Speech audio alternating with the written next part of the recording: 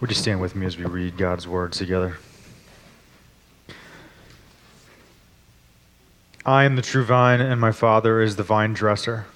Every branch in me that does not bear fruit, he takes away, and every branch that does bear fruit, he prunes, that it may bear more fruit. Already you are clean because of the word that I have spoken to you. Abide in me, and I in you. As the branch cannot bear fruit by itself unless it abides in the vine, neither can you unless you abide in me. I am the vine, you are the branches. Whoever abides in me and I in him, he it is that bears much fruit. For apart from me you can do nothing. If anyone does not abide in me, he is thrown away like a branch and withers, and the branches are gathered, thrown into the fire and burned. If you abide in me and my words abide in you, ask whatever you wish, and it will be done for you. By this my Father is glorified, that you bear much fruit, and so prove to be my disciples. As the Father has loved me, so have I loved you. Abide in my love. If you keep my commandments, you will abide in my love, just as I have kept my Father's commandments and abide in his love. These things I have spoken to you, that my joy may be in you, and that your joy may be full. This is my commandment, that you love one another as I have loved you. Greater love has no one than this, that someone lay down his life for his friends. You are my friends if you do what I command you. No longer do I call you servants, for the servant does not know what his master is doing. But I have called you friends. For all that I have heard from my Father, I have made known to you.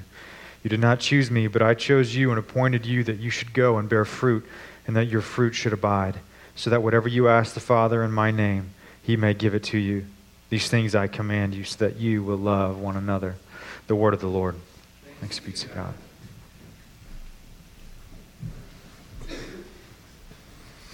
Each fall, we try to take some time to consider our mission statement, what defines us and our purpose at Rockwall Presbyterian Church. And this fall, we're taking 6 weeks to consider that mission statement, which is that we, at Rockwall Pres, we believe that we're transformed by the cross, by growing in community, and thus cultivating our hearts to love God and to love others. And we summarize or represent that mission statement by those 3 images: cross, community, and cultivate. And each week, what we're doing is taking each of those images and spending 2 weeks on each image. The first week is from the teachings of Jesus. The second week is from the teachings of an epistle. And so where we're at in the series, this is week number 1 on community. And to consider community, we're looking at Jesus' teaching in John's Gospel, chapter 15, in which, as you probably noted as we read through, that he commands that we are to love one another just as he has loved us. Well, what are the implications of that statement, and how does that play out in the life of the church? To work through that, we're going to try to understand a few basic things about Jesus' teaching. Number 1 is this notion of vines and branches. Jesus is adopting a very prevalent Old Testament symbol, and what does he mean by doing so? So vines and branches. Number 2 is how then to know a good branch from a bad branch.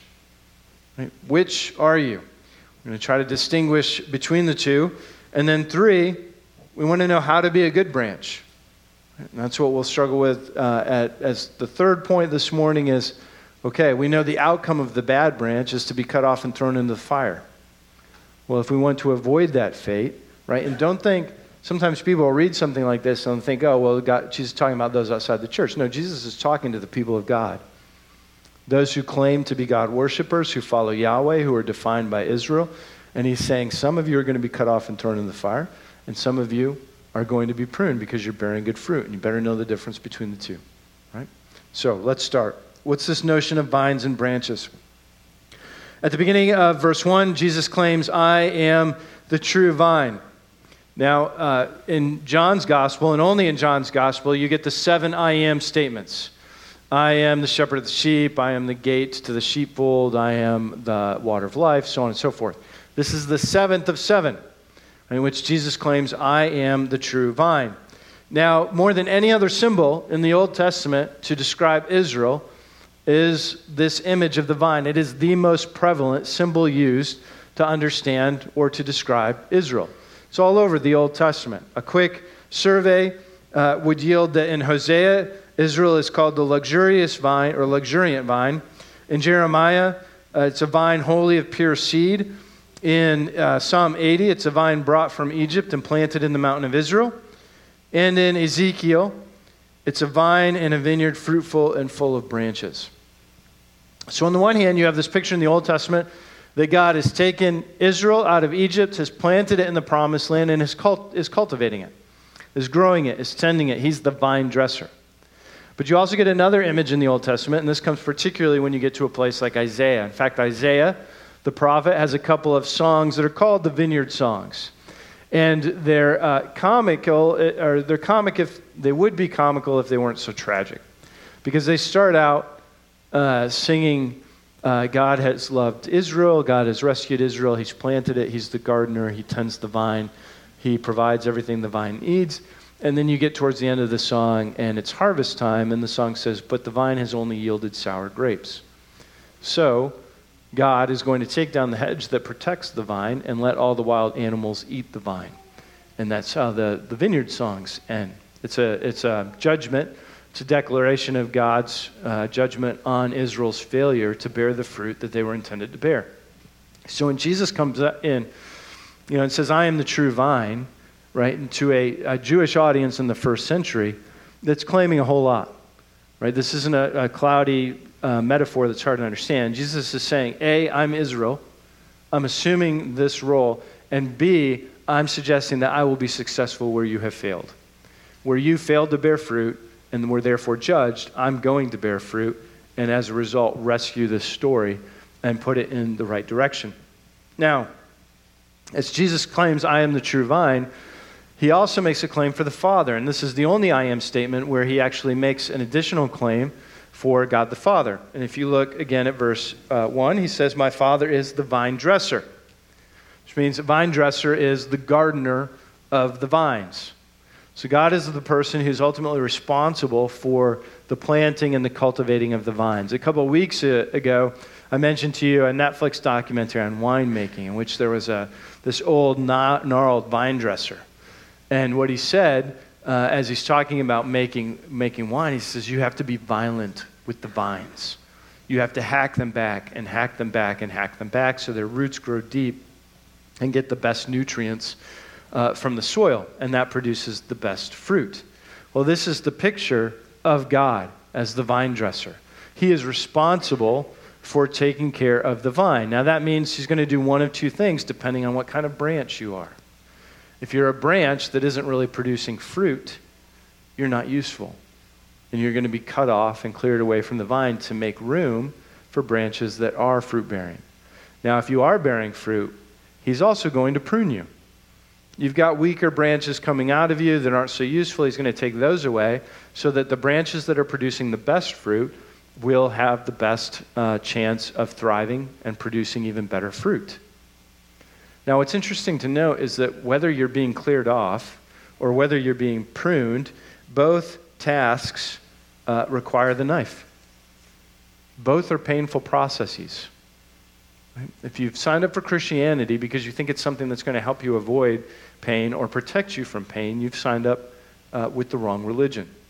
Right? Whether you are being pruned to bear more fruit or whether you are being cleared off, right, God is wielding the knife in both cases. And this is the image with which we begin. All right, well, we're understanding that Jesus has assumed the role of the vine. We are branches. Our survival is dependent upon growing in him. And God, as he tends the vine, pays attention to whether we're growing in the vine or not. And if we're not growing in the vine, there are repercussions to that. And so we need to understand better what is the difference between a good branch and a bad branch. Well, obviously fruit bearing. But what does that really mean? What does that entail? So, we can be thankful that we don't have to stop simply at the notion, and we actually would be really shorting ourselves if we stopped at the notion of just fruit bearing. Right? You might look at this passage and think, oh, well, I need to bear more fruit. So I have to be really intentional to go out from here and do a lot more so that I can say, this is all my fruit. I'm doing so well. Now, if that's what you walk away with today, you're going to be terribly defeated. You're going to lose hope as a result because you're investing in what you can do. And the whole point of this passage is not primarily fruit-bearing. The point of this passage primarily is abiding. Right? Fruit comes as a result of abiding. Abiding does not come as the result of fruit. And so the call, right, if you want to pursue being a good branch, it begins not with examining your fruit, or it doesn't even start with the question, how can I produce the best fruit? It starts with the question, am I abiding? And if I am failing to abide, in what ways am I failing to abide? We see this in verse 4. Abide in me and I in you. As the branch cannot bear fruit by itself unless it abides in the vine, neither can you unless you abide in me. Only by abiding in Jesus is a branch able to produce any fruit. This is the exclusive way.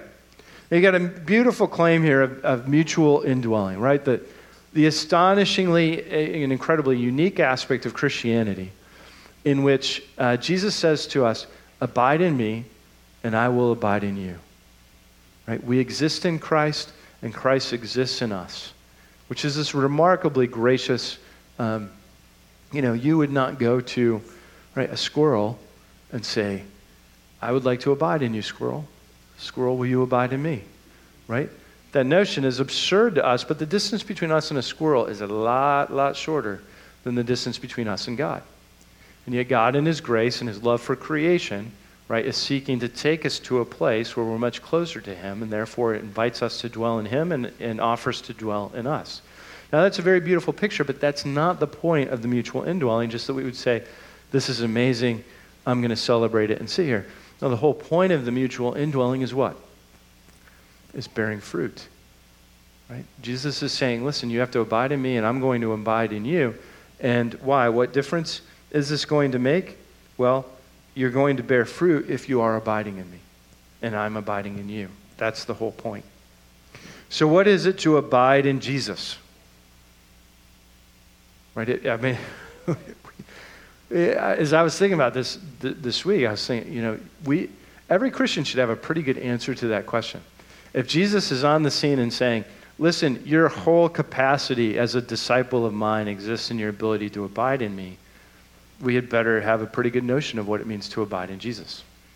Right? Be able to explain that and say, this is how I'm trying to abide in Jesus. So what does it mean to abide? Well, at face level, just at a semantic level, it means to obey, to uphold, to cling to adhere to, right? If I enter a legal document, a legal contract of some sort, I adhere to the terms of the agreement. Or if I make a promise and I don't like it later, you might say he's adhered to the promise that he's made, even though he doesn't necessarily care for that promise entirely. But you have to understand at the same time there is a relational quality, right? We're not simply talking about adherence to a code, but there is this aspect of mutual indwelling. But and as Jesus fleshes this out, he's really going to put it in terms of, are you willing to subject yourself to my commands or not? Right? That's what it means to adhere. When I was in high school, I ran track, and there was one race that I was running, and I was boxed in, which means I was surrounded by runners and pressed against the inside of the track, which is, of course, the field. And I couldn't move, right? It's not a place you want to be in. It was by accident that I found myself there, and I asked to be let out, which they didn't care that I wanted to be let out. They were running their race. And so I wanted to go faster. It felt good and things were going well. And so what I ended up doing was jumping up on the field, right, to run on the straightaway, and then jumped back down after I had gotten out of the box. And so and I knew you weren't supposed to do that, but I didn't really know what the rule was. And so afterwards, the opposing coach had approached my coach and said, he took 3 steps on the infield. And that's the rule. If you take 2 steps, you're okay. But if you take 3 steps, you're disqualified, because you're not supposed to be running on the field. Because if you did that on a turn, right, this wasn't a turn, but you would shorten your distance or have, some kind of advantage. Now, it didn't make any difference in the race, so it didn't get pressed at all, right? But what I had done was, in that moment, I decided, well, I'm in a bad situation. I want to get out of this situation, and I choose not to adhere to the rules of the game. And if it was pressed, I would have been disqualified. And it wouldn't have mattered how well I run, because it wouldn't be recognized because I had failed to adhere. And this is the notion that Jesus is going to be bringing out, right? If you want to be a good fruit, or a branch that bears good fruit, there has to be adherence to my commands, to what I am instructing you in. And of course, this is only possible, right, as you abide in him and he abides in you. Fruit will only be born if that is your starting place. Now, you may have noticed Jesus, there are two questions looming as we're making our way through this passage, right? We're talking about the difference between good branches and bad branches. Good branches produce fruit. They produce fruit because they abide in Christ. But we might ask, what does this really look like, A? And B, how do you really do it? Right? How do you abide?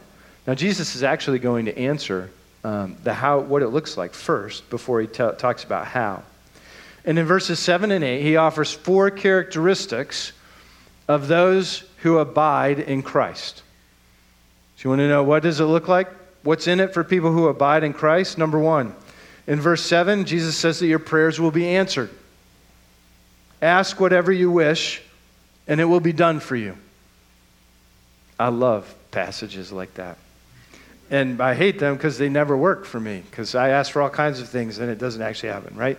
Jesus can't possibly mean literally, ask for whatever you want and it will be done for you, right? Jesus asks for the cup of God's wrath to pass by him, and God says no. So if God the Father is willing to turn down Jesus, I think we should expect that we will at times be turned down. And all of us would recognize, right, we might be praying to win the $1 billion jackpot in the lottery this week, but that may not be, God may know that that's not particularly good for us. And so that might not be a yes. But I think what Jesus is intending to say here is if you are abiding in me and I'm abiding in you, your prayers are going to be particularly kingdom-minded. And as your prayers are particularly kingdom-minded, then you're going to see me very predisposed to be favorable in acting on your prayers. This first characteristic of abiding, being a branch that abides in Christ and bears fruit. Second, moving into verse 8, those who abide in Jesus glorify the Father. Right? Fulfillment and satisfaction will never be found in building your own kingdom. Only in participating in God's kingdom, in which you are focused on the glory of the Father, do you actually find fulfillment and satisfaction. And just as a reminder, and what I was trying to communicate in the children's lesson, right? God commands us to seek his glory, not because he is really saying, gosh, I wish I had more glory. If only the people gathered at Rockwell Pres would throw some glory toward me, I'd feel a lot better about myself. Right? God commands us to seek his glory because that is the direction in which we should be heading to pursue holiness. So if I'm going through the day and I think, okay, what would it really mean to pursue God's glory? At 3 o'clock on a Tuesday afternoon, you know what? I think he would want me to pray. And so I'm going to pray right now. As a result of asking the question, what would glorify God? I find myself engaging holiness and pursuing obedience. Right? To pursue God's glory is effectively to set the Christian compass. That's the second thing that is true of those who abide in Jesus. The third thing, also in verse 8, is that branches that abide bear much fruit. Now, please understand, I'm a little bit concerned that some of you, particularly people who are take charge, type A, I'm ordering my life, right? Your tendency when you walk out of church is not to think about or dwell on anything. You immediately say, I'm going to execute my plan to affect this reality. For those of you who are like that, right, pause. Right, we are not in verse 8, it says that those who abide bear much fruit. So some of you, right, have the tendency, you're going to walk out of here today and say, oh, the whole key is bearing fruit. How do I bear more fruit? And you're going to come up with a plan to execute. Say, I'm going to get rid of sins X, Y, and Z that I'm addicted to or contaminated by or participating in all the time. And I'm going to try to do righteousness A, B, and C. And therefore I will be bearing fruit. And therefore I will demonstrate that I'm abiding in Jesus. Good luck with that. Okay? What the whole point of John 15 is to say, no, you start by abiding. And then the fruit comes. So if you walk out of here and simply start with the fruit and then think you're going to manufacture some kind of abiding, it won't work. Right? You need to actually be dwelling upon what it means to abide in Jesus, what it means to truly be quiet and obedient and adhere to him not out of your own strength, but in pursuing his face and pursuing your relationship with him and pursuing that mutual indwelling. And then fourth, in verse 8, is also what's true of branches that abide are that they prove to be Jesus' disciples. Both to the world and to your own self, as you realize that you're abiding, and fruit then as a result of that abiding, you are reminded of to whom you belong, and you're reminded that he's committed to dwelling in you, because that fruit wouldn't be produced otherwise.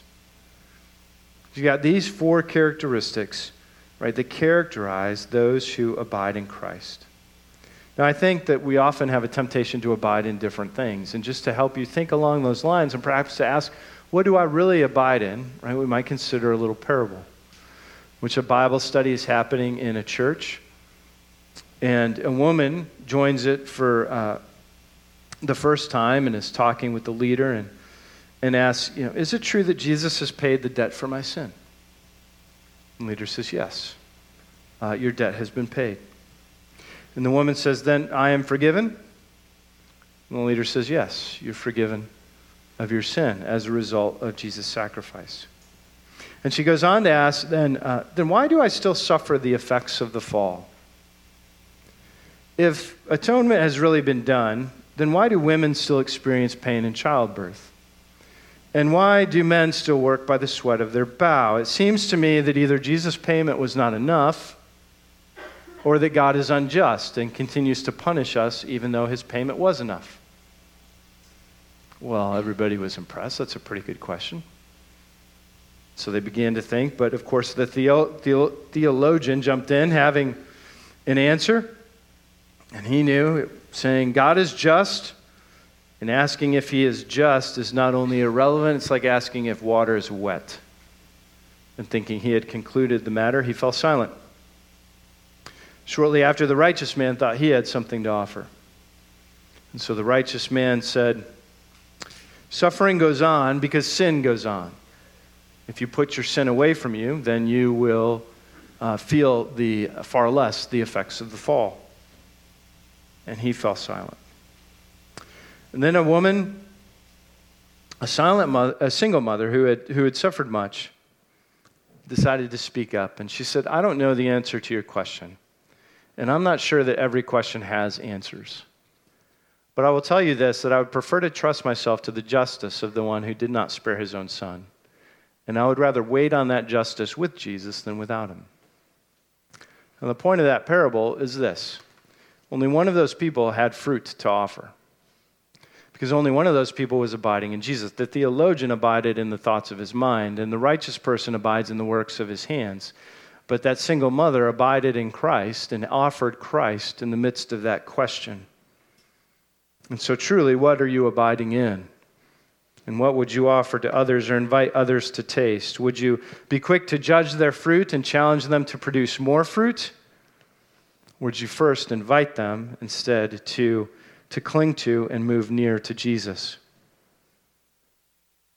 And so before we move on, as a reminder, the branches that abide, they have their prayers heard and answered. They glorify the Father. They bear much fruit, and they prove to be Jesus' disciples.